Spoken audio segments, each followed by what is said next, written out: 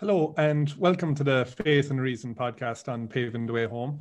We're delighted to be joined today by Father Luke Jansen in Cork. So, Father Luke, welcome. Yeah, thank you. Thanks for inviting me. So, you're not a native of Cork, as people may have guessed from your accent there, and well, maybe not in the earlier words, but they will guess as you're talking. Want to say a few other words, yeah. I am originally I'm from the Netherlands, so I have been, but I've been in Ireland for a good while now. But I think my accent has changed. I don't know what I'm accused of being from now at this stage, but I'm from the Netherlands, but in Ireland now for what is it? Almost 20 years, I think, something like 18 years. Yeah, so a long time. Okay, well, do you know, it's funny. I'm always torn between calling it Holland and the Netherlands, and I never know what I'm supposed to call it. So what am I supposed to? You go with the Netherlands. So why do I call it Holland? Well, I mean, I suppose we use Holland a lot. Like even if you see the football team, it always has Holland on it. So I suppose Holland technically, I would say, would be a part of the country. So what Amsterdam and the major cities would technically be Holland, but the whole country is officially called the Netherlands. So, but I'm not really fussy about it either way. So, okay. So your Holland or the Netherlands wouldn't necessarily be known as a kind of a hugely Christian country, a Catholic country. Certainly wouldn't be Catholic in any major way. I think it's quite a small percentage would be Catholic. Is that right? About 30%. 30? Yeah. That's better than I thought, actually. But your background, you weren't raised Catholic or anything like that. So if you'd like to tell us a little bit about your story. Yeah, so I suppose I mean it's right. Nowadays the Netherlands would be kind of not really seen as a Christian country, but it was very much so for a very long time. Yes, it would have been predominantly Protestant. Dutch Reformed would be the religion, but the South is predominantly Catholic. So there would have been, there was good bit Catholics as well, and so there was a great missionary spirit, especially in the 60s and 70s, and there was a lot of happened then, but it had completely collapsed then. I suppose in the 70s, 80s. I expect. I'm not that well up on the exact history. And nowadays, I mean the percentage that a lot of people, I suppose, to a certain extent, subscribe still to being Christian in some kind of a way, but practically most people, most younger people are not so much. Like the same for myself. When I grew up, I did go to what we would say a public school, a non-Christian school. So I wouldn't have had any prayers and things like that in my during the day or anything like that. I didn't even have any religious education, so I didn't learn anything about God. I didn't learn much about the history of Christianity apart from what you just get in general history. So I wouldn't have known an awful lot about it at all. And like if you don't get any education in that at all, it's just something that is it's more history, a part of history than it is anything else to you. I never had really any interest in it. Yeah, I see what you mean. And like, okay, so if you weren't exposed to it, that's fair enough. Over here, like my experience growing up is we were very exposed to it, but possibly to the point where familiarity breeds contempt, and it's kind of second nature, but it's not second nature in the kind of the way of we're living it all out so easily. More just kind of there's so much kind of Christianity around us, and we're a Catholic culture, and we're doing the Catholic things, but a lot of the time we were doing the Catholic things on a Sunday morning, and then when we leave, we wouldn't give any thought to it. We might say some prayers in the evening, but particularly if we wanted something, but it just, we didn't give a whole lot of thought about it kind of from one end of the week to the other.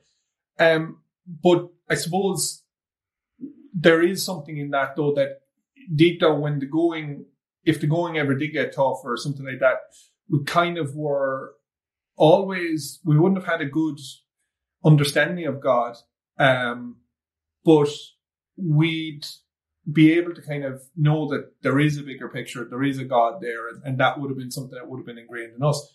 But for you, would you ever have kind of given a whole lot of thought to the bigger questions or anything like that? I suppose I did. I would always have said, I would always have believed that there is something out there. You know, I didn't completely believe in, I did believe in reason. I mean, as in purpose, I should say. I did believe in purpose to a certain extent. So, yeah, no, I would always have believed that there was something out there, even believed in some kind of the supernatural, but it wasn't really relevant to my life. It wasn't something that was, I suppose, tangible, or that was, something that made a difference. So even while I kind of believed in it, it didn't really feature in my life, and it wasn't something I put an awful lot of thoughts to. I suppose I would have, I would have brought up that we can explain everything. We can explain where the world comes from, why we are who we are, how we got there, and all these kind of things. There was no need for a God.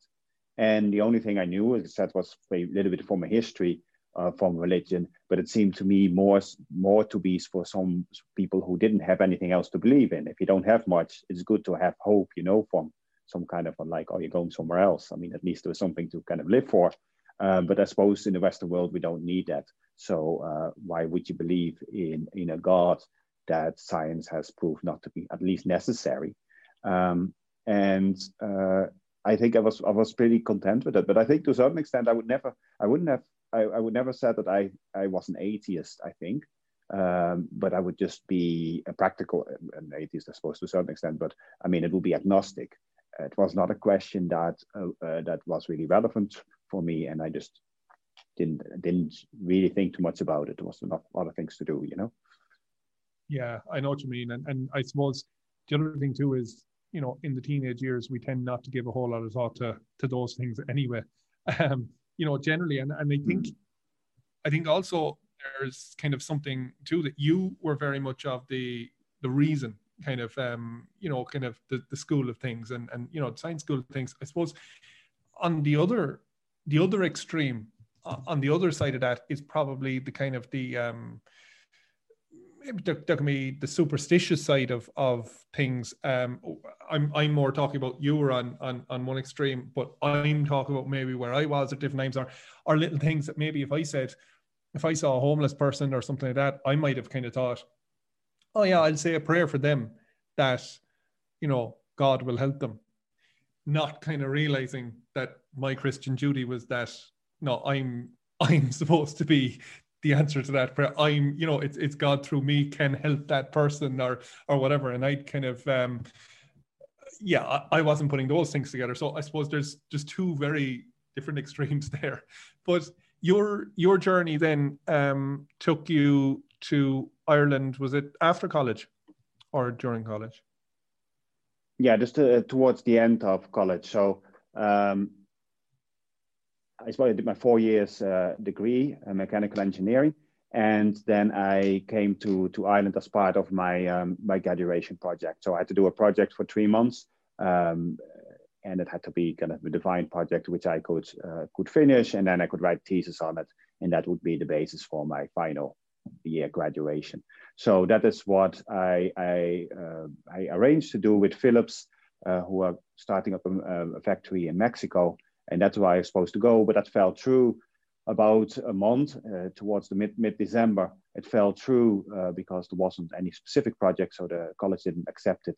And then I hadn't have anything. And in Galway, there was a possibility of doing a project. Another student was going there as well, so I decided to go with him and to go to Galway to do my graduation there.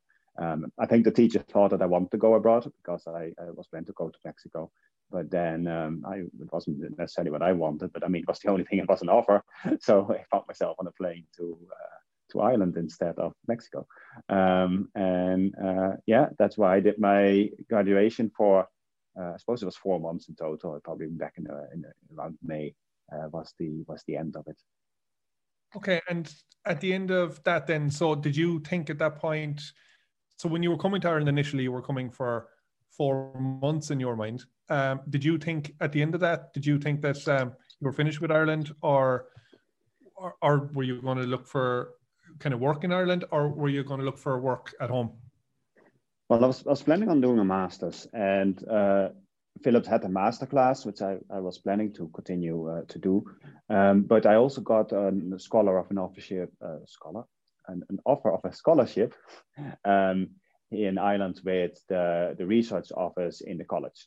So then I decided that I might as well stay here because the scholarship is always good. You get paid for doing your studies. So I thought it made sense just to kind of, just to stay here and to do that. So I accepted to do that and to start in September to do my research for my master's. And I had some friends here at the States, and some of them stayed on for another year. So it wasn't a bad time. We enjoyed it, especially there's a lot of foreign students, and we kind of all came together. So it was a good time. And to carry my time over, then I got a summer job in one of the multinational companies here, not here in Galway, here in Ireland. I suppose that is where, that's why I started to do a bit of work over the summer. And then I actually changed my plans, because with that company, then I found a project that was more interesting and got a scholarship for that. And I started my research there. Okay. And then it's at that point there was a man that you were working with kind of entered your life in a kind of a more dramatic way, I suppose. In kind of there was a man called Basil, I believe. Would you like to tell us a little bit about him and how that came to be? Yeah. So in the office where I was working, that is where Basil was working as well. And he started to come up to me and have discussions about religion. And I suppose it was just interesting, this Dutch guy that came in and didn't really believe in anything. Now I must say that wasn't unique. He talks with everybody and anybody about God. So I mean, he's quite outspoken about his faith. But you see, the difference was that although I was never really approached, I suppose, about the question of God or anybody to talk with me about it. I suppose the interesting thing with Basil was that he didn't necessarily start to talk about the Bible or anything like that, but he challenged me on my scientific, I suppose, understanding. So we started talking about things like the universe and the Big Bang. Where do things come from? So rather than it just being about the fundamental things of Christianity or something like that, which I probably would have easily rejected, he challenged me rather to enter into a discussion about the mechanics of the universe and things like that. So he, instead of just kind of ramming down your throat what just everything he knew, or that this is what you should be doing or that kind of thing, he more went out and met you where you were at. So for you it was a scientific thing, for someone else it could be something else, but he went out to, instead of just telling you have to be here, you have to know this, he went out to you. And I think that's a very important thing. Mm-hmm. Yeah, and exactly like you said, it is what to first start talking with somebody at something they have interest in, and to kind of start building that relationship. And I suppose, and then starting to challenge me as well on my beliefs. I suppose I was just rattling off what I would have learned on secondary school biology and all these kind of things, but it wasn't really that much information to go on once I discovered that Basil is fairly knowledgeable. So I had to do a lot of research there myself to actually, to be able to argue with him and properly talk with him about these things. I think that's great, because I think that, if you're told, if you're told, especially when you're in your 20s, whatever, if you're told like, oh, this is what you should believe, or that's what you should believe, I think there's kind of or you should be over here doing this. I think there can be a kind of a thing among us where we say, no, I'm actually fine where I am. I'm happy where I am. Whereas when someone comes to us and they challenge the actual ground and beliefs that we stand on. You know, it's kind of come to us, see what do we believe, and challenge those with questions and giving different information. You know, and really getting into question, you kind of realize that the ground you're standing on is quite shaky and kind of disappears fairly fast. So yeah, I think that it's a great approach. So what was it then? Kind of. Well, actually, before I go into that, I want to concentrate a small little bit on Basil first. So you say he was proud of his faith, obviously, if he's going speaking to people and things like that. But if Basil was someone who was living a kind of a part-time Christian kind of life, if he can talk about it sometimes, but then, you know, maybe he could be a very immoral man, or if you knew, like, we'll say the likes of a Christmas party or a work night out, that he's living very immorally, or he's just not nice to people, or he's, you know, different things, would that have maybe switched you off a little bit to him initially? Yeah, I do think it is important that obviously that we kind of we live the way according to what we preach. And to be an example. And an interesting thing that there's probably not many people listening to know Basil, but some might. I mean, Basil is definitely not your, let's say, your kind of what you would expect to be saint. He has definitely his own little ways, and I'm sure his wife can tell you lots about that. But he definitely lived kind of very. I mean, he definitely believed in what he proclaimed, and he would live according to it. Even that of course, but he was a very normal person as well. I mean, in just kind of in argument, tempers, and just the usual kind of, you know, interaction. So it was very natural, but also, but he would also. He would live what he believes by. Yeah, no, I think that's an important thing here, because you know, I've heard your story before, but so I'm kind of more going down avenues that I haven't asked you before and things, and trying to, you know, well, obviously a lot of our listeners won't have heard your story before, but what I'm kind of struck by with this is, I suppose it's the power of authentic witness in a way. And you know, we're all called to preach the gospel. And then, you know, there's that famous, you know, preach the gospel, but only when necessary, you know, use words. And Father Colm Mannion was on this podcast before, and, you know, he mentioned about that line. He said, sometimes we can hide behind that one and kind of think that, you know, we never have to use words, and we can kind of use it as an out clause.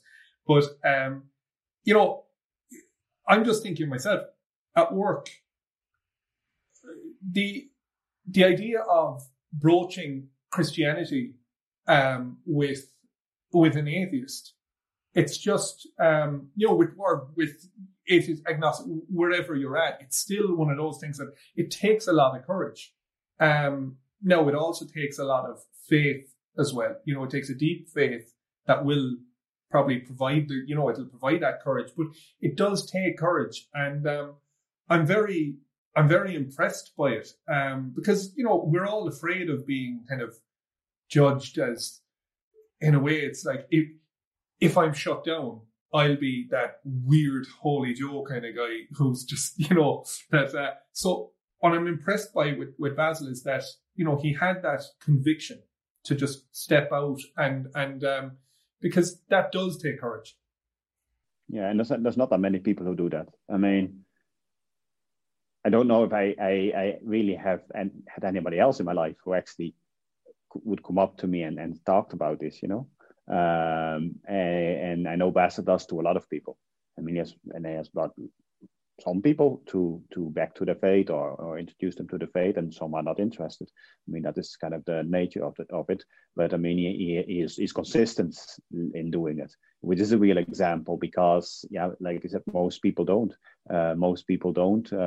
really really get out of their comfort zone, I suppose, and I include myself into that as well. And like, you know what, I'm even just thinking, like, you're not even someone who had a vague kind of a vague upbringing in the faith, or that kind of wishy-washy, like you hadn't been baptized or anything. So it's I'm correct in saying that, yeah? Mm-hmm. Yeah, no, I was baptized in Ireland, yeah. Yeah. So like that's amazing. Like fair play to him, but I'm just struck by the power of that authentic witness, because it's one of those things that so often now. I remember a priest saying to me before, he spoke about the dangers actually of when young Catholics, it's good for young Catholics to come together and and share the faith and pray together and things, but it's very important then for them to also go out into the world, whereas there can be a tendency at times to very much stick together, only have Catholic friends, and only share lives together, and kind of excluding all others, excluding the world. And I remember a priest saying to me before that he said that, Kevin, he said, it's very important to stick with these people, stick with some of your friends that maybe you don't have as much in common with anymore, and so on. But he said that I remember the priest saying to me that, he said, Kevin, he said, you are the only link between them and the faith now. He said that because he said the priest said, they won't get the faith from me. He said, I won't get to speak to people like that. He said, we're cut off. You are that bridge. So and he actually he said a line to me that kind of he said a quote to me that kind of struck me. He said, Kevin, you are the salvation of that person. And when I heard it, I was like, wow, it struck me about how I live, and even the messages I might share with them, or things like that. And so that's kind of again, like you said, that Basel was probably the only place you'd have got it, and in the same way. So it's just the power that we really have the capability and power that we have in our words with other people. Yeah, and I think that is like I said, it's so important to be aware of that, and that we have to take serious to go out and proclaim the gospel to the end of the world, and that we are commissioned to do that.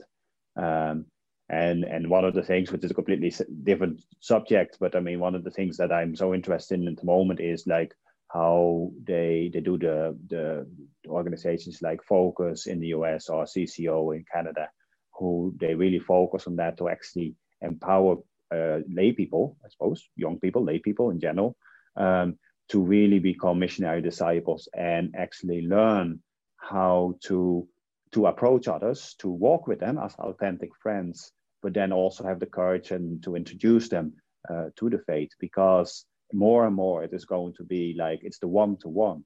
Like I wouldn't the whole going to the scientific side of things and eventually the Bible and coming to a conclusion that okay, maybe this God exists and then starting to pray. I mean, that is not something that happens went for a cup of coffee, I mean, that is something that happened over, I don't know, is it 3, 4, 5 months in total? And then each day almost. So you do need that continuous contact with people, especially when people don't know anything about the faith and have to be introduced to it gently, or have to be supposed to be explained properly if they have never really got a proper education in it. And the only way you can do that is if you have an authentic friendship. And as myself as a priest or others, I mean, so often we don't get into that into these possibilities, or actually having those normal conversations and gently leading people little step towards discovering the truth. That will only happen if we have authentic friendships, and that is where I suppose everybody is involved, because otherwise it won't happen. Yeah. And so if we can just go back to Basil's approach to you initially, is it more through you or unloading facts on you that kind of got things moving initially? I would say that it was just questioning things. So I can go to a few examples if you like. Yeah. So for example, we starting with the Big Bang, which would be a theory that would be taught at school. So it would be taught that, okay, at one point there is this big, whatever, nuclear explosion, this big explosion, and the whole universe comes from one point and goes out, and that's how it formed. And we can see the universe expanding, and so it all adds up. And it would be something like that he would kind of start asking me, and he would throw in, for example, like, do you know that this theory was actually proposed by a priest? It's a priest that came up with the Big Bang theory, and Einstein actually didn't like it. Then you kind of like, you kind of start to kind of wonder, okay, this is a curved ball. What is the reason for this, you know? And you would kind of put questions in, which I then had to, either I knew or I talked about or I had to research. And then you kind of come to the, for example, in the case of the Big Bang, you come to the conclusion, okay, but what this Big Bang, that is all fine that happened. But where does the Big Bang come from? I mean, the Big Bang doesn't Big Bang itself out of nothing. Nothing comes from nothing as far as we know.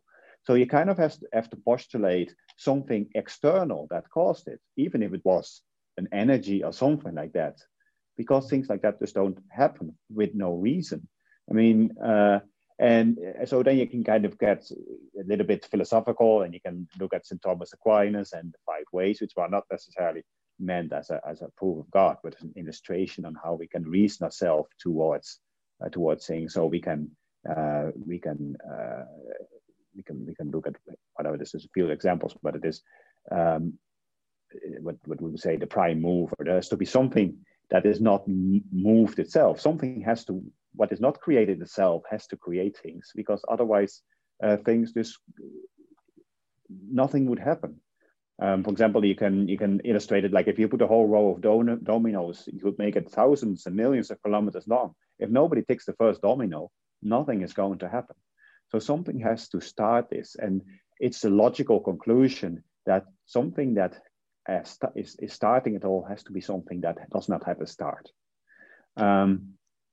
So that would be one example we looked at. And then you kind of think, okay, maybe there has to be something out there. But like I said, I wasn't necessarily against the idea of there being something out there. I just never really thought about it. But then we could move to another topic, like, okay, but there is order. Where does order come from? Because usually things don't order themselves. If you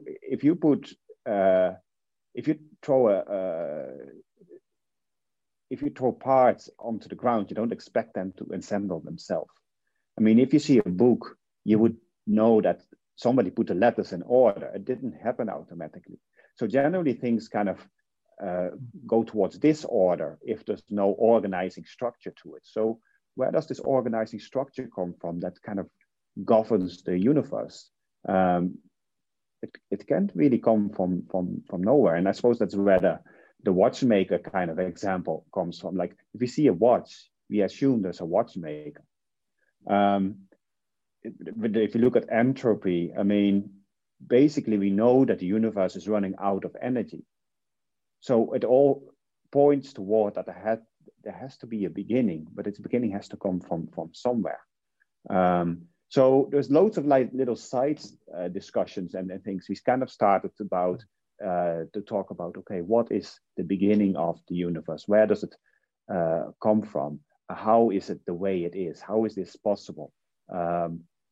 Does it not make sense that there is some kind of a creator behind it all? And slowly but surely, I kind of started to accept that, I suppose.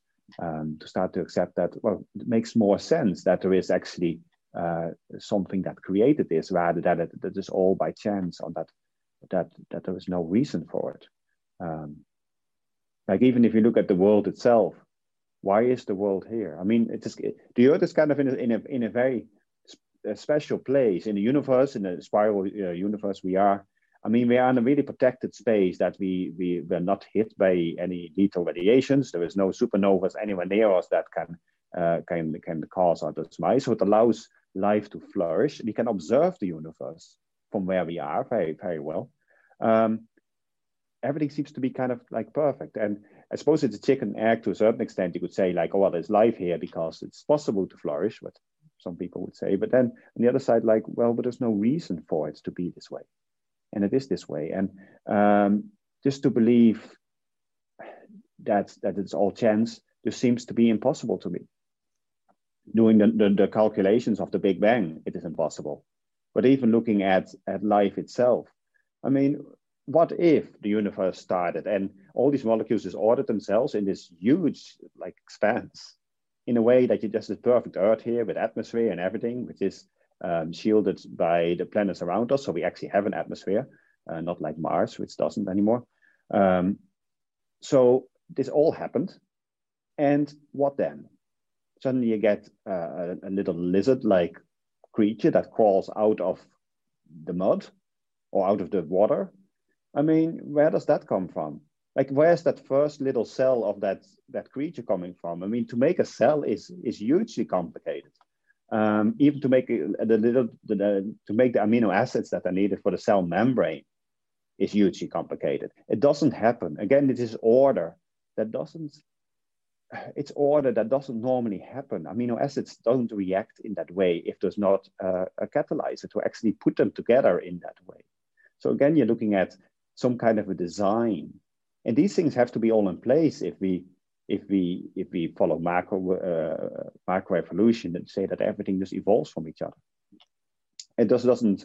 If you look, all these things kind of looked fine for me when I looked at the big picture, but when you actually start looking at the details, I just realized that it does not make sense that these things just happen spontaneously. I mean, think about DNA. Where does DNA come from? If you have a library of information, usually somebody has written it down, you know, it doesn't just happen, and all these things. Or if you look at evolution, I mean, there's no fossil evidence that macroevolution happened. I mean, the Cambrian explosion, which is a relatively short time, suddenly all these species kind of arrive. And I mean, I suppose I was taught in school, like, oh yeah, but look, I mean, they have all kind of similar ways the cells work, and so they must come all from the same source. But I'm an engineer. I mean, look at the plane and look at the car. A lot of the things work the same way. I mean, if you have a designer that designs something, it's more likely going to be designed the same way. It doesn't necessarily mean that a car and a plane are related and come both from a bicycle. I mean, no, it's just that engineers design the way things they are. And for me, it just became much more plausible just because of the complexity that there is a creator. It's like, I mean, if you throw a deck of cards into a hurricane, you don't expect a card house to stand there perfectly erect. It just doesn't happen. Yeah. So.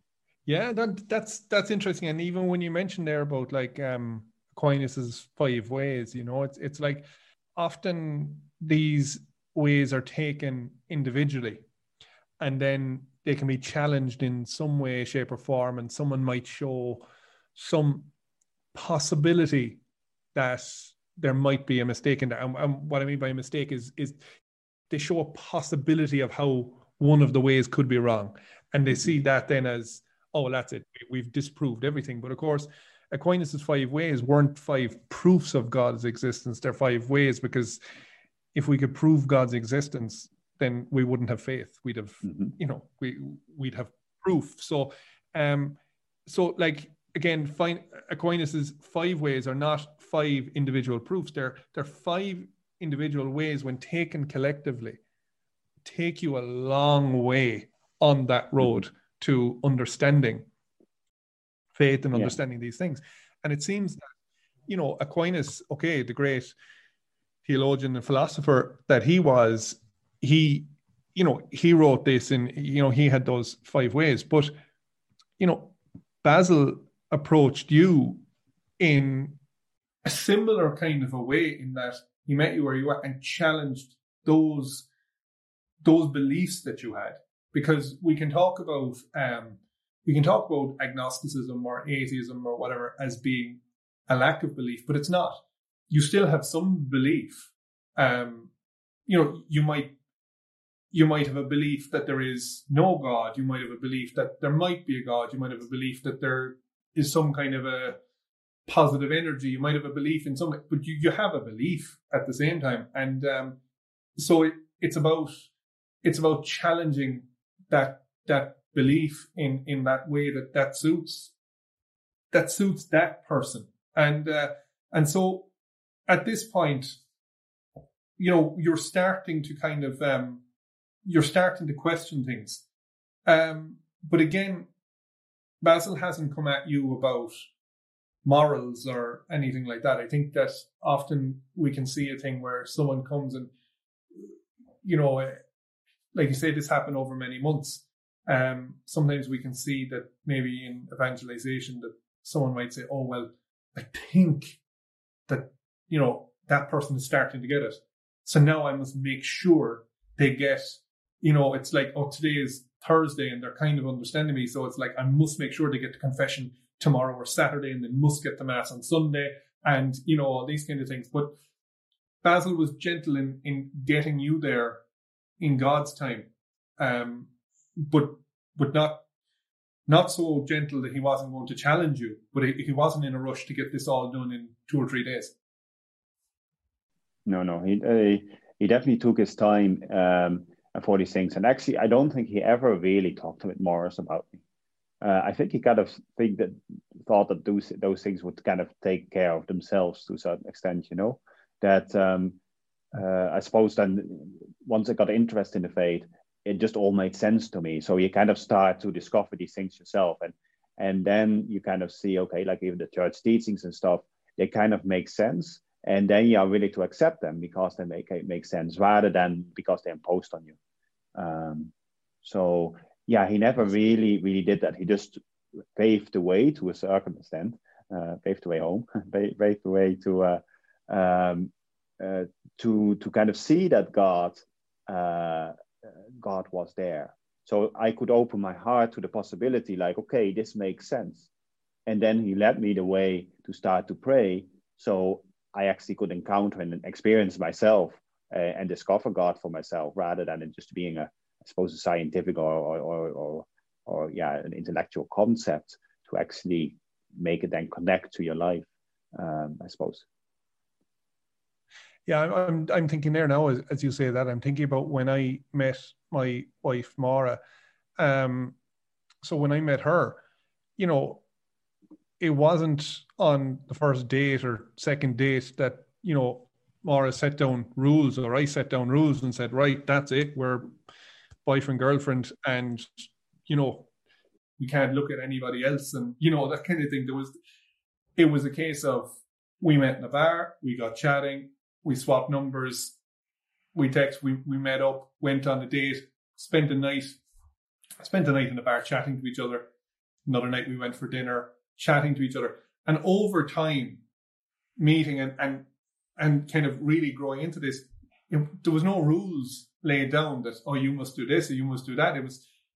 It was just simply I wanted to come, and initially we were meeting up maybe weekly, fortnightly, weekly, and it was like that. And it's like, no, I want more of this person, and we'll say the relationship rules kind of formulate without ever being set in stone. And in the same way, that's what kind of happened to you with faith, and it wasn't morals and rules that were imposed initially.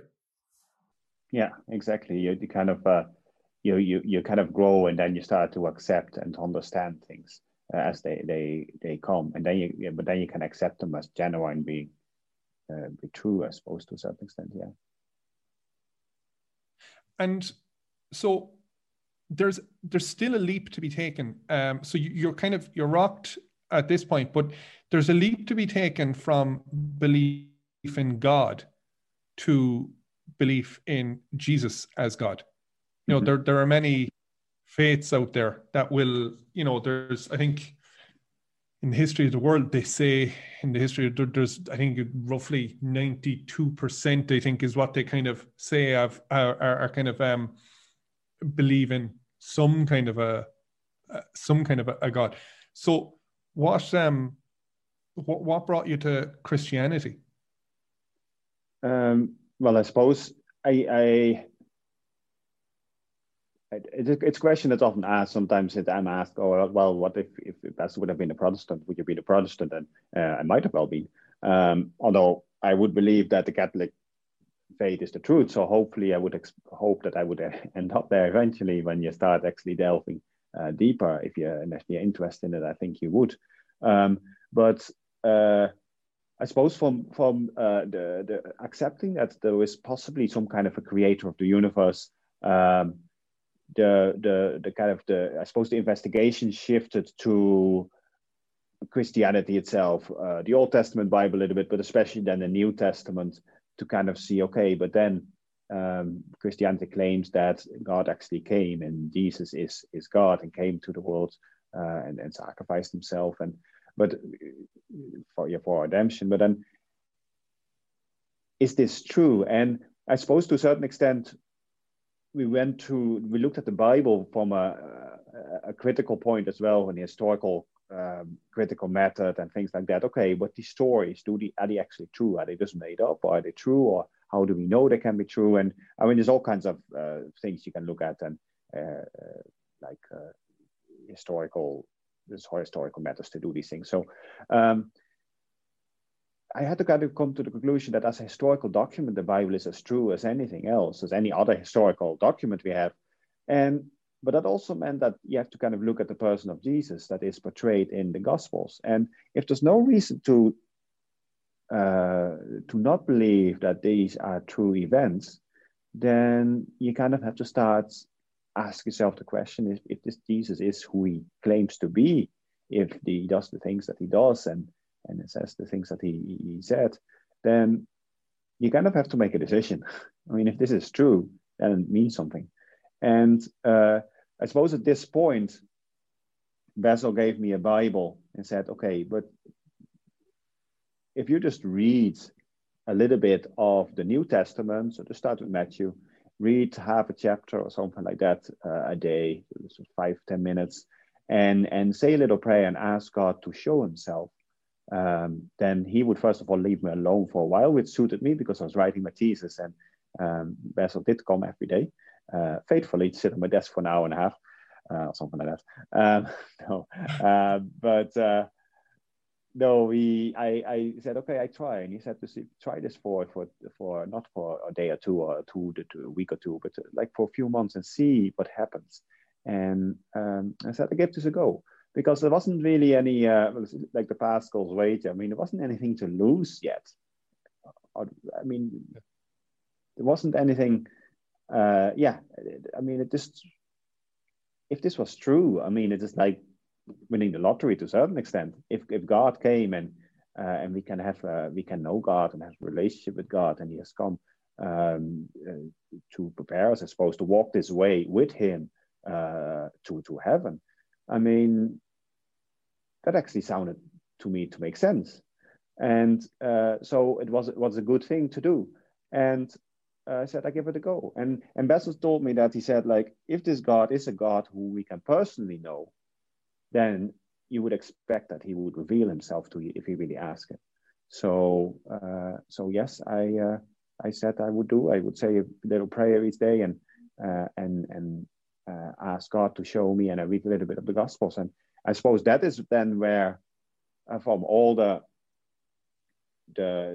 reasoning and the looking at science, at the Bible, at the history, and all these kind of things, then suddenly things change, because then it suddenly becomes a personal experience as we encounter God in our own lives. And that is ultimately what makes believing worth believing.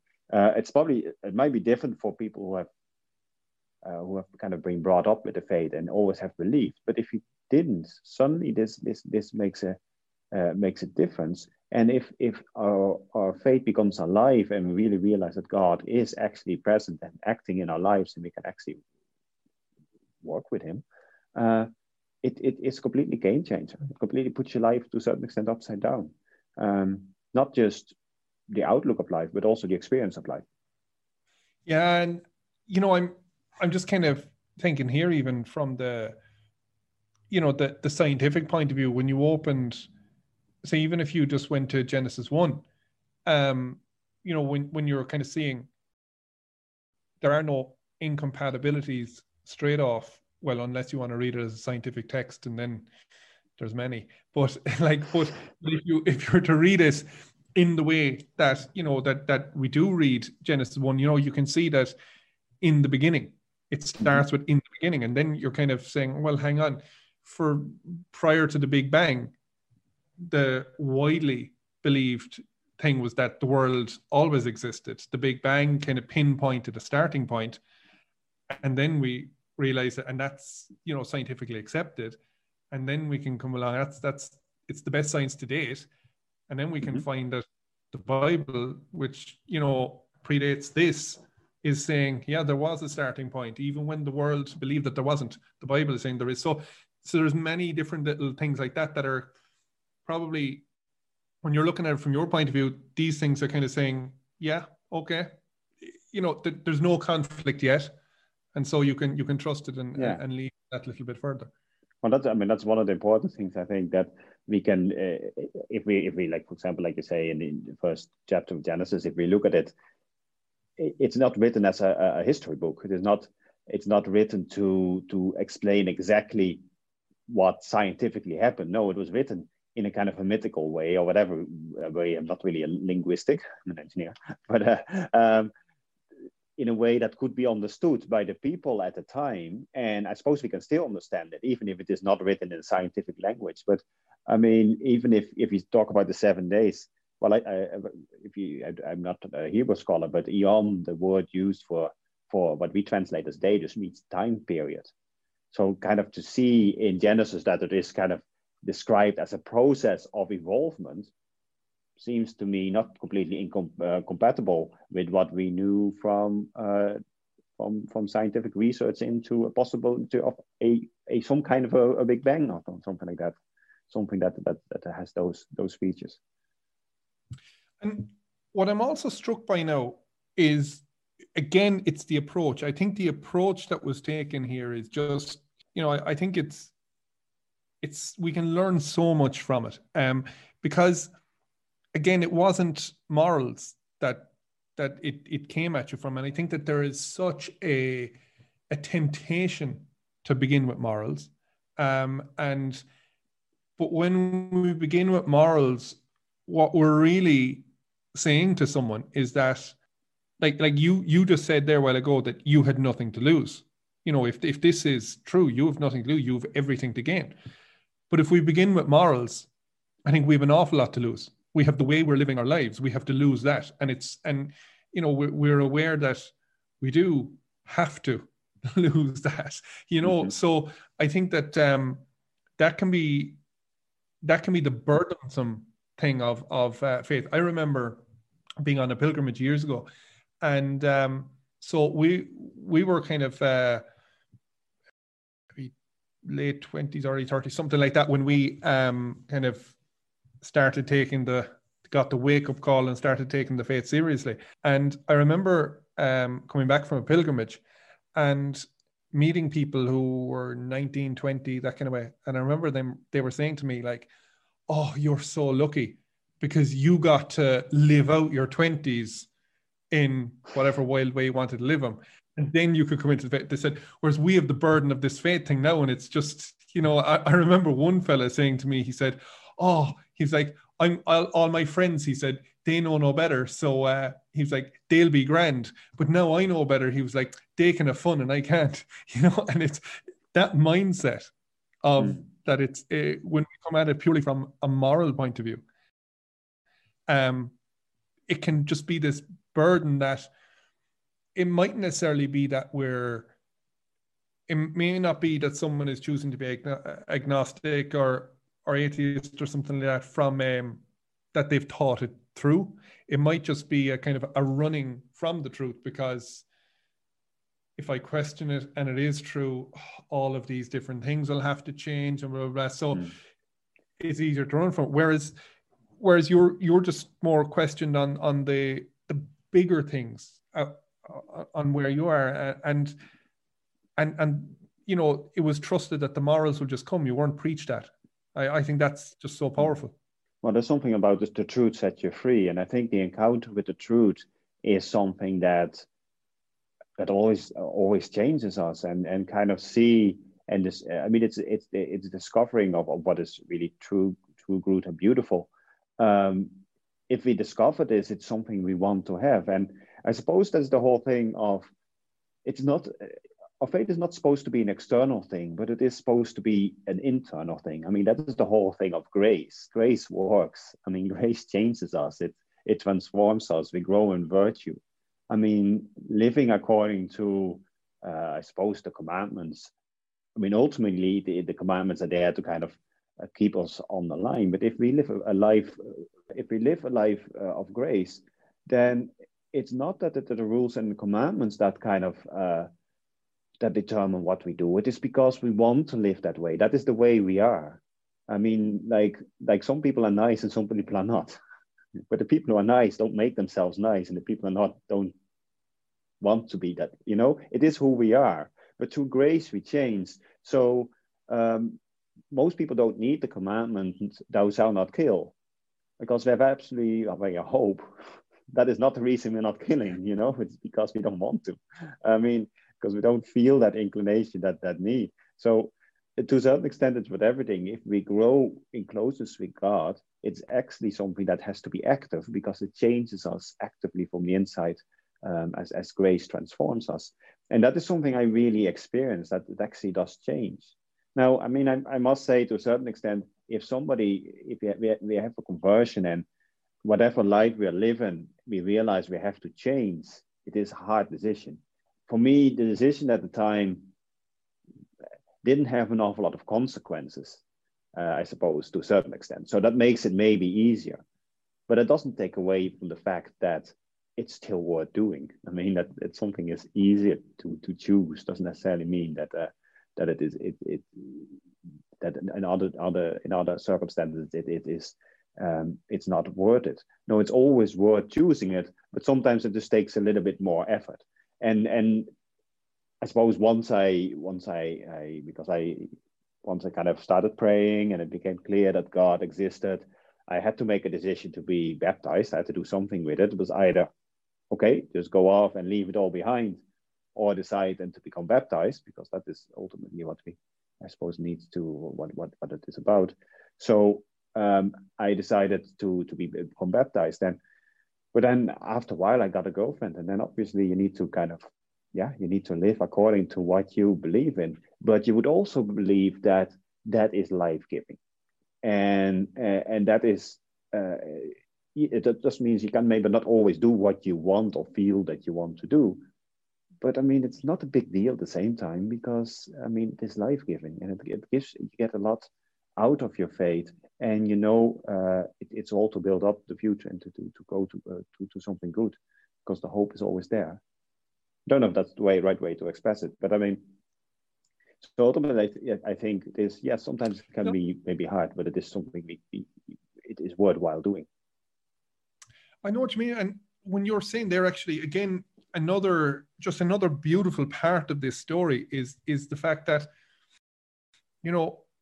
Basil, you've mentioned the word free, the truth will set you free. And, again, Basil didn't take you captive as a, Christian, and this is what you must do, and you must do it this way and that way and another way. It was just a case of, go and pray and do this over a period of time and see how you grow.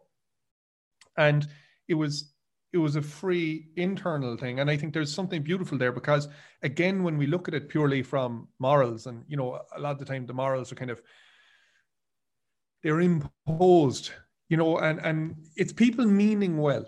Like, I mean, there's no doubt about that. It's when people mean well, they say, oh, well, you shouldn't be doing this, you shouldn't be doing that, and, different things. But that prayer life and that kind of thing hasn't developed yet at this point. And I think when the morals are kind of imposed from an external point of view, then you can be doing the things out of a sense of duty without internally feeling free enough to love.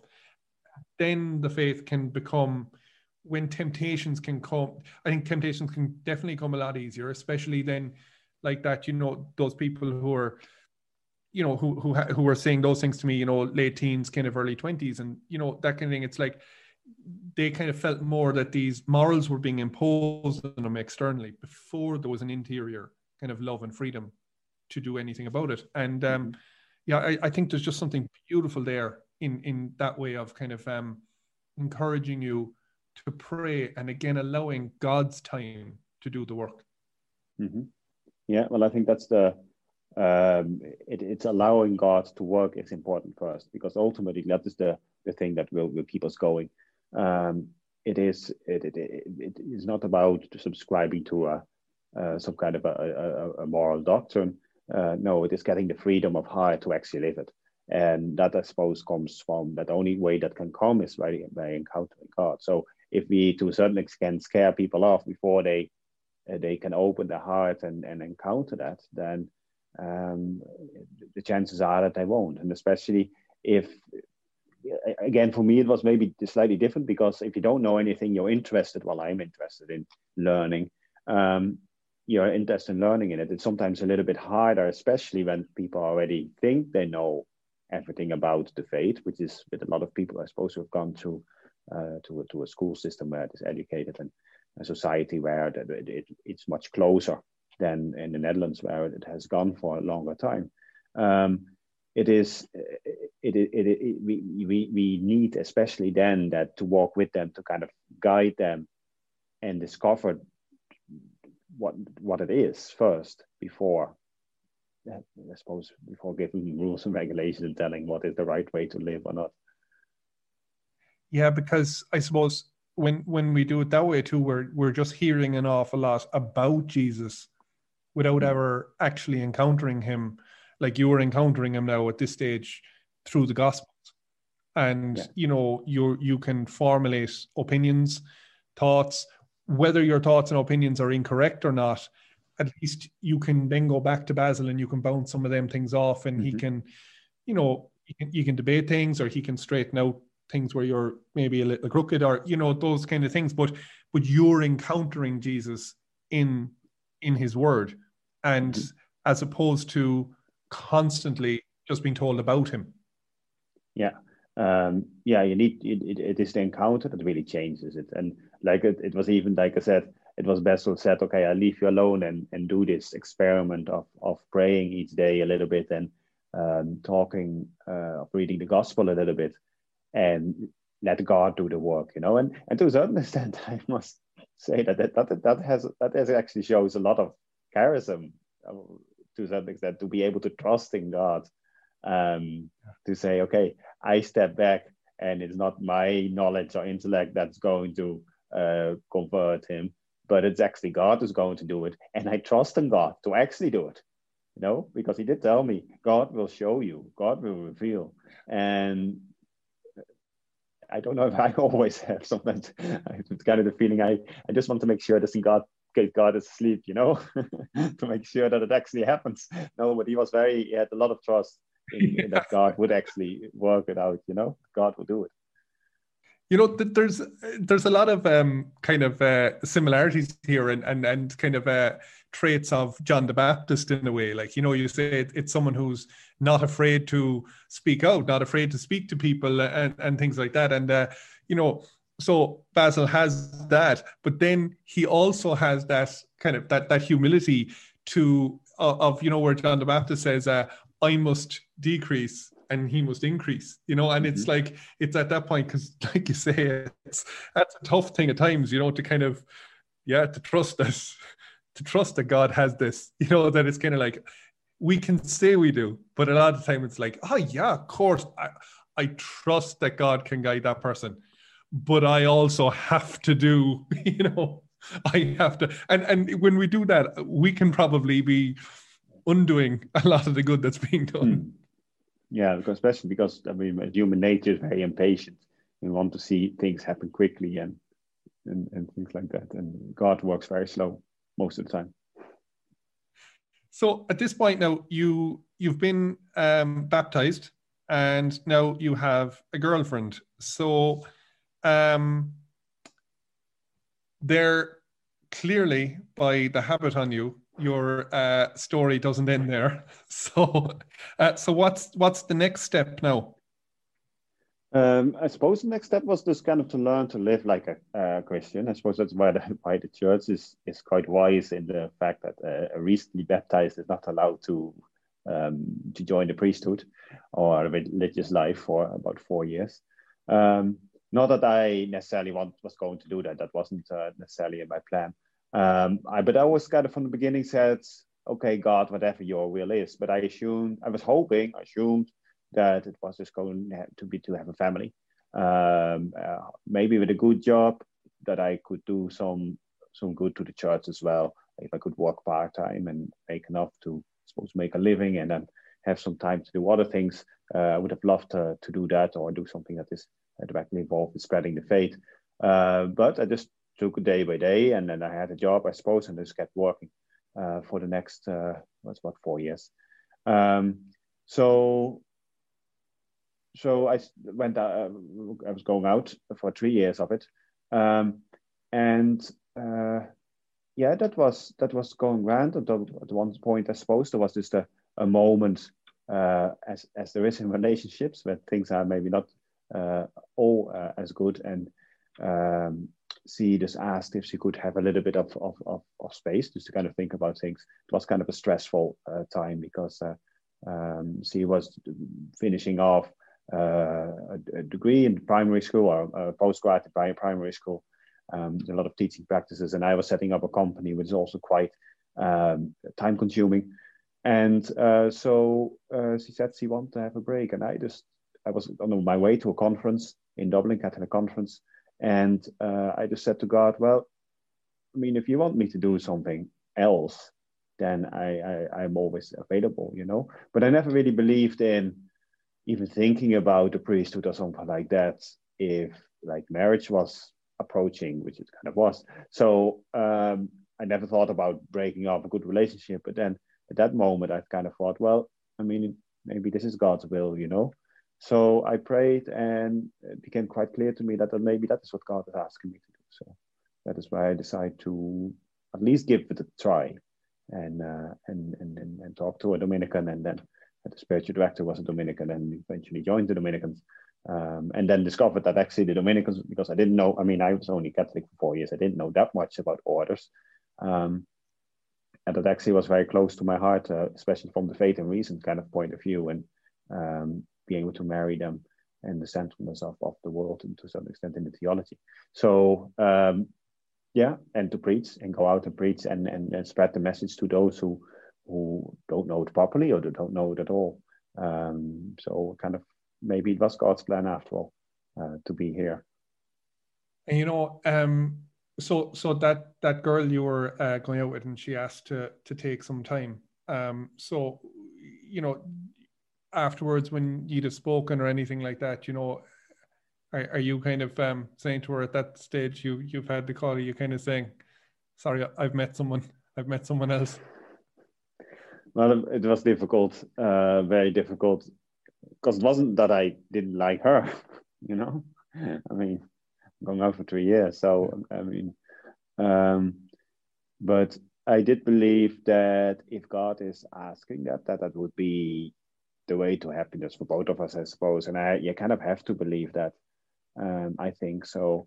Yeah, so it was a very difficult breakup, because it was a breakup neither of us really want to happen. But at the same time, I kind of was quite strong that I have to try it, because if I don't try it, then it will always be kind of something on my mind, you know. I mean, if you get married, things are not always perfect for most people. So you kind of, in those moments, you would always think, oh, maybe I did the wrong thing, you know, I should have responded to the call that time. So I was quite aware that whatever vocation you choose, that has going to have its challenges. But at least I thought, if I try this, if I go and join the novitiate and do at least 6 months, 9 months, I should have a fair idea if this is what God is asking me to do. And if not, then we see what we do. Get married, whatever happens. I mean, you can assume, of course, that you can go back, but then I can look at that avenue, but at least I have closed that chapter then. So I suppose that was part of my thinking just at the time. But I must say that like once I joined, I never really looked back at I mean, it was quite clear, I think to me at least, that it is maybe what God is asking me to do. You know, what I'm really struck by throughout this story is the amount of trust and surrender at different points. So, I mean, initially, you know, Basil trusts in, he trusts in God in approaching you. You don't kind of put up this attitude of, I know everything, leave me alone. I know how the world works, leave me alone. I have my ideas. You accepted that. You accepted the challenges. You entered into that conversation, and I think that's something that's missing a lot today. You know, it doesn't matter whether the conversation is on the existence of God or whether the conversation is on a presidential candidate or whatever it is. It's what we're missing a lot today is this ability for two people of different thought processes to be able to actually dialogue and to, you know, to be able to say, yeah, I can actually think outside of my own thinking.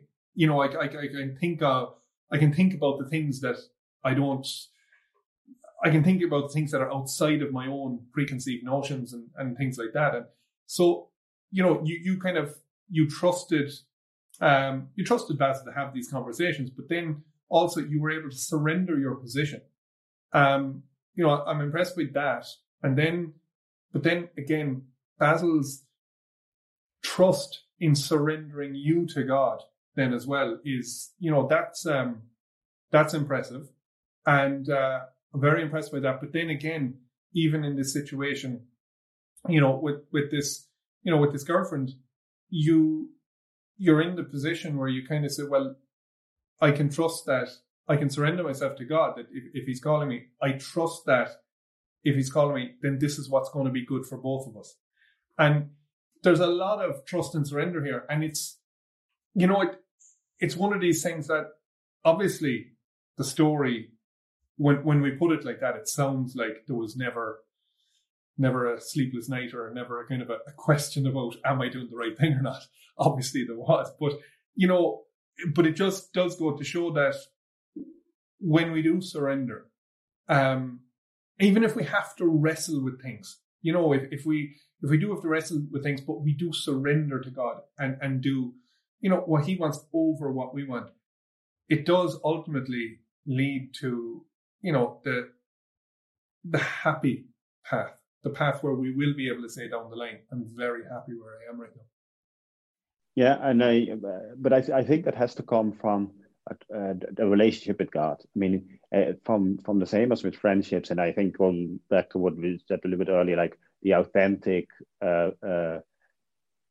friendship is important to walk with somebody and to bring people along. I mean, talking about friends and family and these kind of things. I mean, it's the same with God. I mean, we only get trust in God if we allow ourselves to get to know God from that point of view. I mean, if we allow God to step into our lives, and we know that God wants the best for us and that he's not going to let us down. And that doesn't mean that everything is going to be perfect or that life is perfect or that there is no problems and no stress and things like that. But at the same time, deep down, we know that things will be okay, and that we don't have to really worry, and that gives peace, I suppose. But I think that is part of it. We need to. It is from experience and time spent with God that we kind of get to that, like it is with any friendship, which is built on trust. But again, it has to come from experience. It's not a fundamentalist kind of thing like, oh, God knows best, so we have to do because this is what I think God. No, I mean, that's why like the church says, that's be 4 years. I mean, that's why when you're talking to people about the fate of what they should be doing, you always kind of start like, oh, this is all great, but take it easy. God works slowly, and because we work slowly as well in building up trust and relationships, and then you can do these things. I think then you can make these decisions and follow it through, and it will work out, even if you have to be patient. Yeah, and I think as well, sometimes we can kind of wonder where he is in decisions, because when we're trying to make decisions, we kind of want to hear this real internal strong conviction of absolutely this is what I must do and whatever, as opposed to kind of wrestling with things a little bit, that we can kind of feel at times, you're like, I think this is what I'm supposed to be doing, but you're kind of wrestling with it a bit, and you're like, kind of, God, what are you doing? Why are you not answering me in my time immediately? And it's funny because I'm even thinking of, say, my son Michael there. I was playing Lego with him there the other evening, and he was building this big tower or whatever, and so I was building it, and with him, and then we knocked it over, and later he was building it, and he was like, "Oh, Dad, come and help me." He was like, "Help me." I was like, "Oh, I will later." And what I was doing is, that time I didn't want to go and build it with him. I wanted to wait outside, and I was like, I knew he was building it, and I wanted him to build it on his own and wrestle with it, and kind of learn that if he puts the bigger pieces on top, it's going to fall over. I wanted him to learn some of those things that, I had told him those things earlier, but I needed him to do it on his own now. And then, as it's going, then I came in, later on. But I needed him to be able to, because he'd be so much better for it himself if I just, and of course, when I say left him alone, I wasn't leaving him alone. I knew exactly what he was doing. I was watching him, from a distance that time, but I was no less with him than I was earlier when he was making it. Yeah, no, I think that is, I suppose, faith is a lot of times as well. God let us make our own decisions, and we kind of have to find our own ways. Very similar, even that he is there to kind of help us and guide us, and is there for us. I mean, it's not always clear cut. I mean, but that is the thing. I mean, where we have our freedom, and that's what God wants too. God wants us to choose him freely, not because he can build towers for us, but because we want him to be there, not saying that Michael just wants you to be build towers for you, for him, but no, that is what God wants too. I mean, it is, so sometimes in life it's difficult. And was it clear for me that I should do this and that? Not necessarily, but it was clear enough for me to think that I had to make a conviction to actually try and do it. And was it clear the whole time then, reading up after I had to break up with a girlfriend and go on before I was starting the novitiate? Was that easy? No, there wasn't much consolation at all. But again, when I made the decision, I really thought that this is what God is asking me to do. So the logical thing to a certain extent was to kind of see it through and continue. So that is what I did. I went through, and then when I started praying in the novitiate, it was quite clear that God was very close, but I didn't always feel that way. But sometimes we have to build our own towers, and but know that God is there and he will help us at the times that are needed. And he's sometimes very close to us, but sometimes we just have to walk alone as well. But that's part of life. But it makes sense too, to a certain extent. So, I mean, again, I think if we grow in faith, we kind of, these things, we might not always like them, but they kind of make sense. So it is not unexpected to a certain extent that life is this way. Yeah. And again, like that, if you had decided not to become a priest and you wanted to marry that girl, it's not like, God would have respected your decision. It's not like he'd have blocked it, and every single thing you'd ever have tried to do, every door would have been closed because this was the only one open, and as if you're a robot and he's forcing you down one avenue. It's he invited you to priesthood, but would have respected any avenue you'd have chosen. not exactly. That's the thing. God would have supported, and I would always have thought of I'm always would have been convinced of that whatever I would have chosen, that God would be in it. But I also, at the same time, believe that God will maybe ask us to do something specific, and then naturally we try to do that, and that is what I try to do. And I think it's more for yourself. Like I said, if I don't try this, it might always be in my mind. It's not that because God was going to judge me if I had chosen a different direction, in that he was going to make life miserable, but it would be in my mind, because the inevitable difficulties and hardships of life, I would automatically read into, oh, this is because I didn't choose. I mean, you always think that the other side of the valley is always greener. So, so to a certain extent, apart from the fact that I thought God was asking me, I wanted to try it just because I thought it was a good thing. But I also believe that that would bring happiness and peace in general, because otherwise you'd just always be wandering. And so, what year did you enter into the Dominicans? Summer 2007. So I've been a while here. 2007. So you were ordained then? 2014. Wow. So seven years this summer. 7 years this year. So that's incredible. And you're in Cork. What year did you move to Cork? It will be 3 years. So I was 4 years in Newbridge before I came to Cork. Okay, yeah, and and so like it's an incredible story.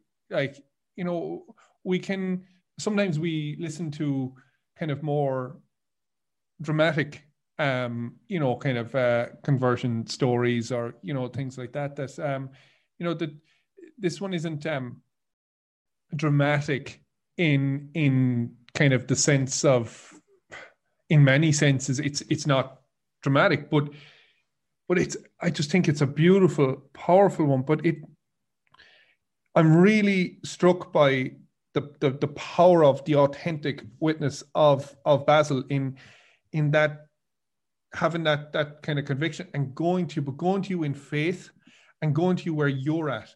And I think that's the thing, because with young people now, millennials, we're more of a kind of there's a lot more kind of questioning, and there's a lot of questioning and kind of need to know the whys of things before agreeing to do anything, not just faith, anything. There's just, there's a lot of kind of, you have to convince, people of things, kind of the why bother. But when it comes to the faith, then it still tends to be usually the similar kind of the same sticking points kind of come out. There might be questions on the moral things, the sexual issues and things like that. There'll usually be a kind of a question around that, because I guess it's in the culture, and so Christianity is kind of countercultural. So so in that, they'll need to know a lot more of the kind of the why. But then the science is a huge thing. There is that misconception that science has disproved the faith and so on. But there are so many resources out there. Like that's one of the beauties of kind of the technological age, is that if we just go into type in Catholic apologetics, or Catholic not just teachings on something, but more the apologetics are the best, because they give you those reasons and those arguments, and not arguments in the sense of the word of shouting people down, but that kind of those kind of strong, the kind of the reasons behind things, and so we can explain them to people. And I think that, again, like Basil, I think we can all learn from that if we learn areas of our faith better, and particularly the areas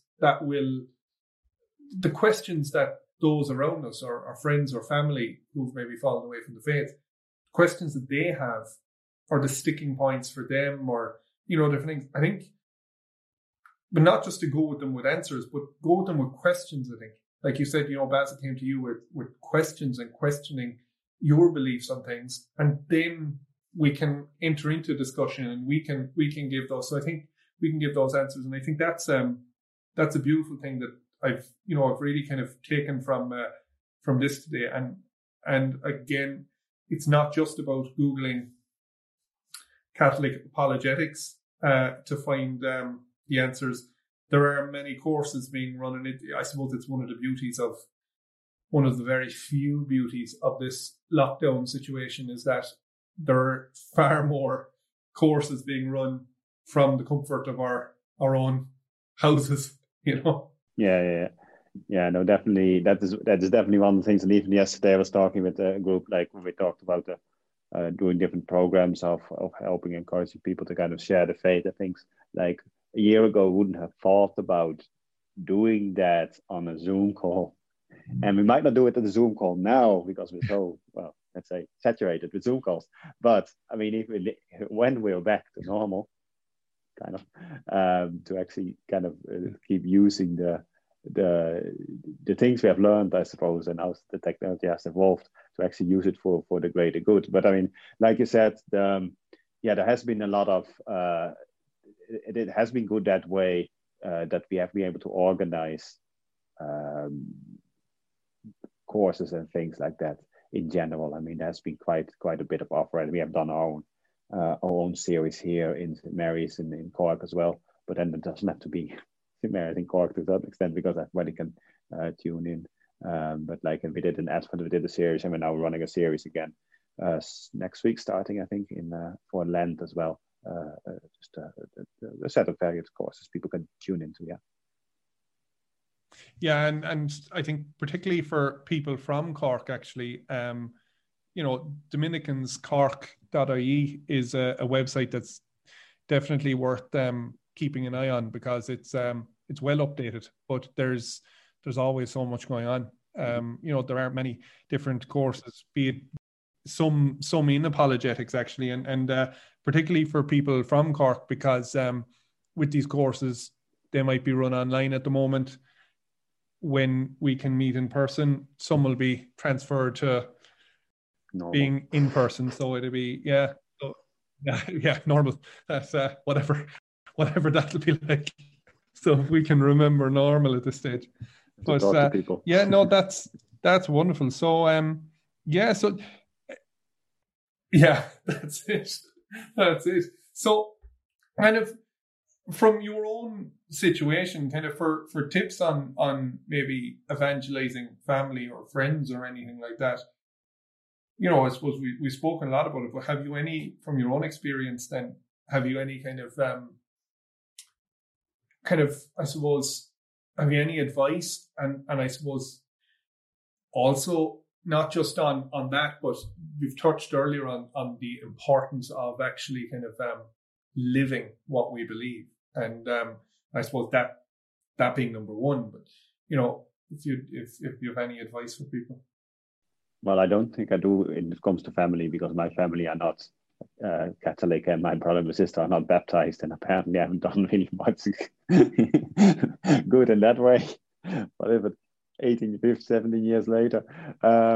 But I think family is always very difficult. So I think family generally, I would think, would be the example is what kind of has to rub off, especially once kind of the children, I suppose, become independent thinkers.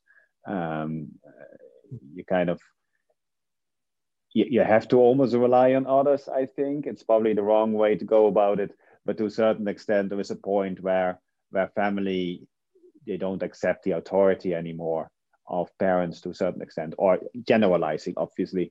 It's not always the case, but that you would hope that it would come to other sources as well. And that is, I suppose, what's important to children grow up, that what they do, like, for example, I think I'm involved in the Catholic Scouts, where they learn the faith. You would hope they get it on school, or to choose a school that they would get it, so that it becomes a natural kind of element. But then there would always be a point where they have to make the decision themselves. You can give so much knowledge and things. Ultimately, it's the own decision. And for most who are active in the faith, and especially who are younger, I mean, it comes at some stage. Some have faith strong the whole time, but a lot also kind of might dip a little bit away at the end of secondary school and maybe the beginning of college, but very soon discover that they don't really find what they're looking for there, and come back. And that's what you kind of would hope, that you would have the seeds are planted there, and that people would kind of come back. And after that, I think if it just comes to people around, I think just be authentic. I mean, authentic is so important. Authentic friendships, being able to talk with people about these things. But I mean, that requires credibility, and that comes from an authentic life and a genuineness in friendship. I think that's very important.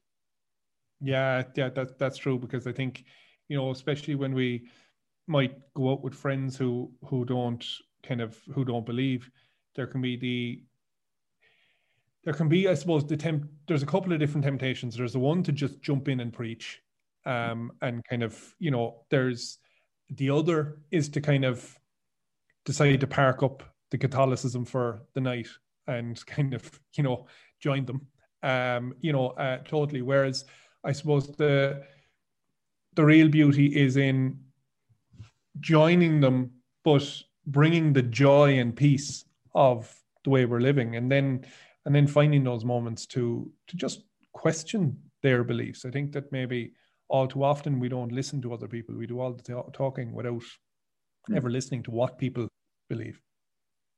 Yeah, and to be able to listen to them and see where they are at, and then,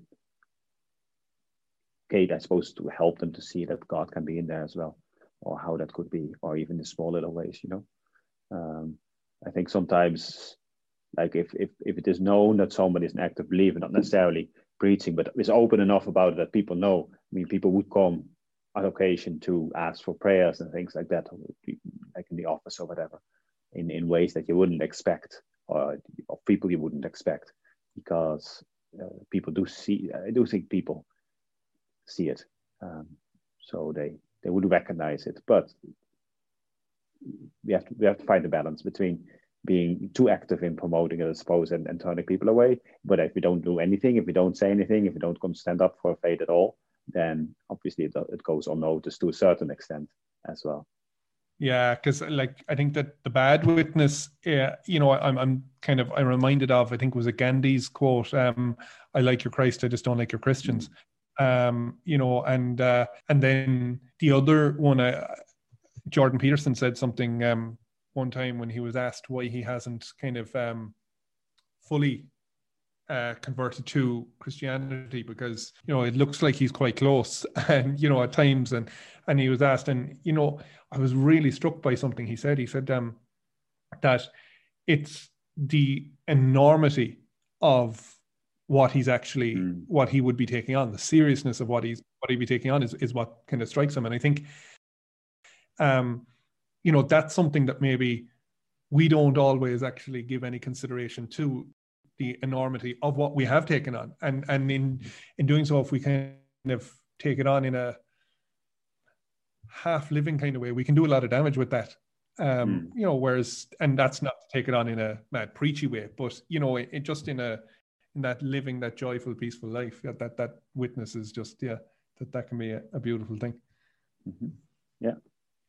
So, Father Luke, thanks so much for joining us today. So we just ask you to give a blessing to our listeners. Okay, well, thanks for inviting me, and it was nice, even if it's a little bit different than the usual chats we might have. So, in the name of the Father, the Son, the Holy Spirit, Amen.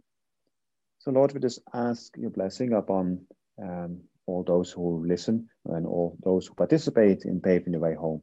That it may always be your Spirit that touches hearts and that converts lives, that we always may have an openness to your presence within our lives.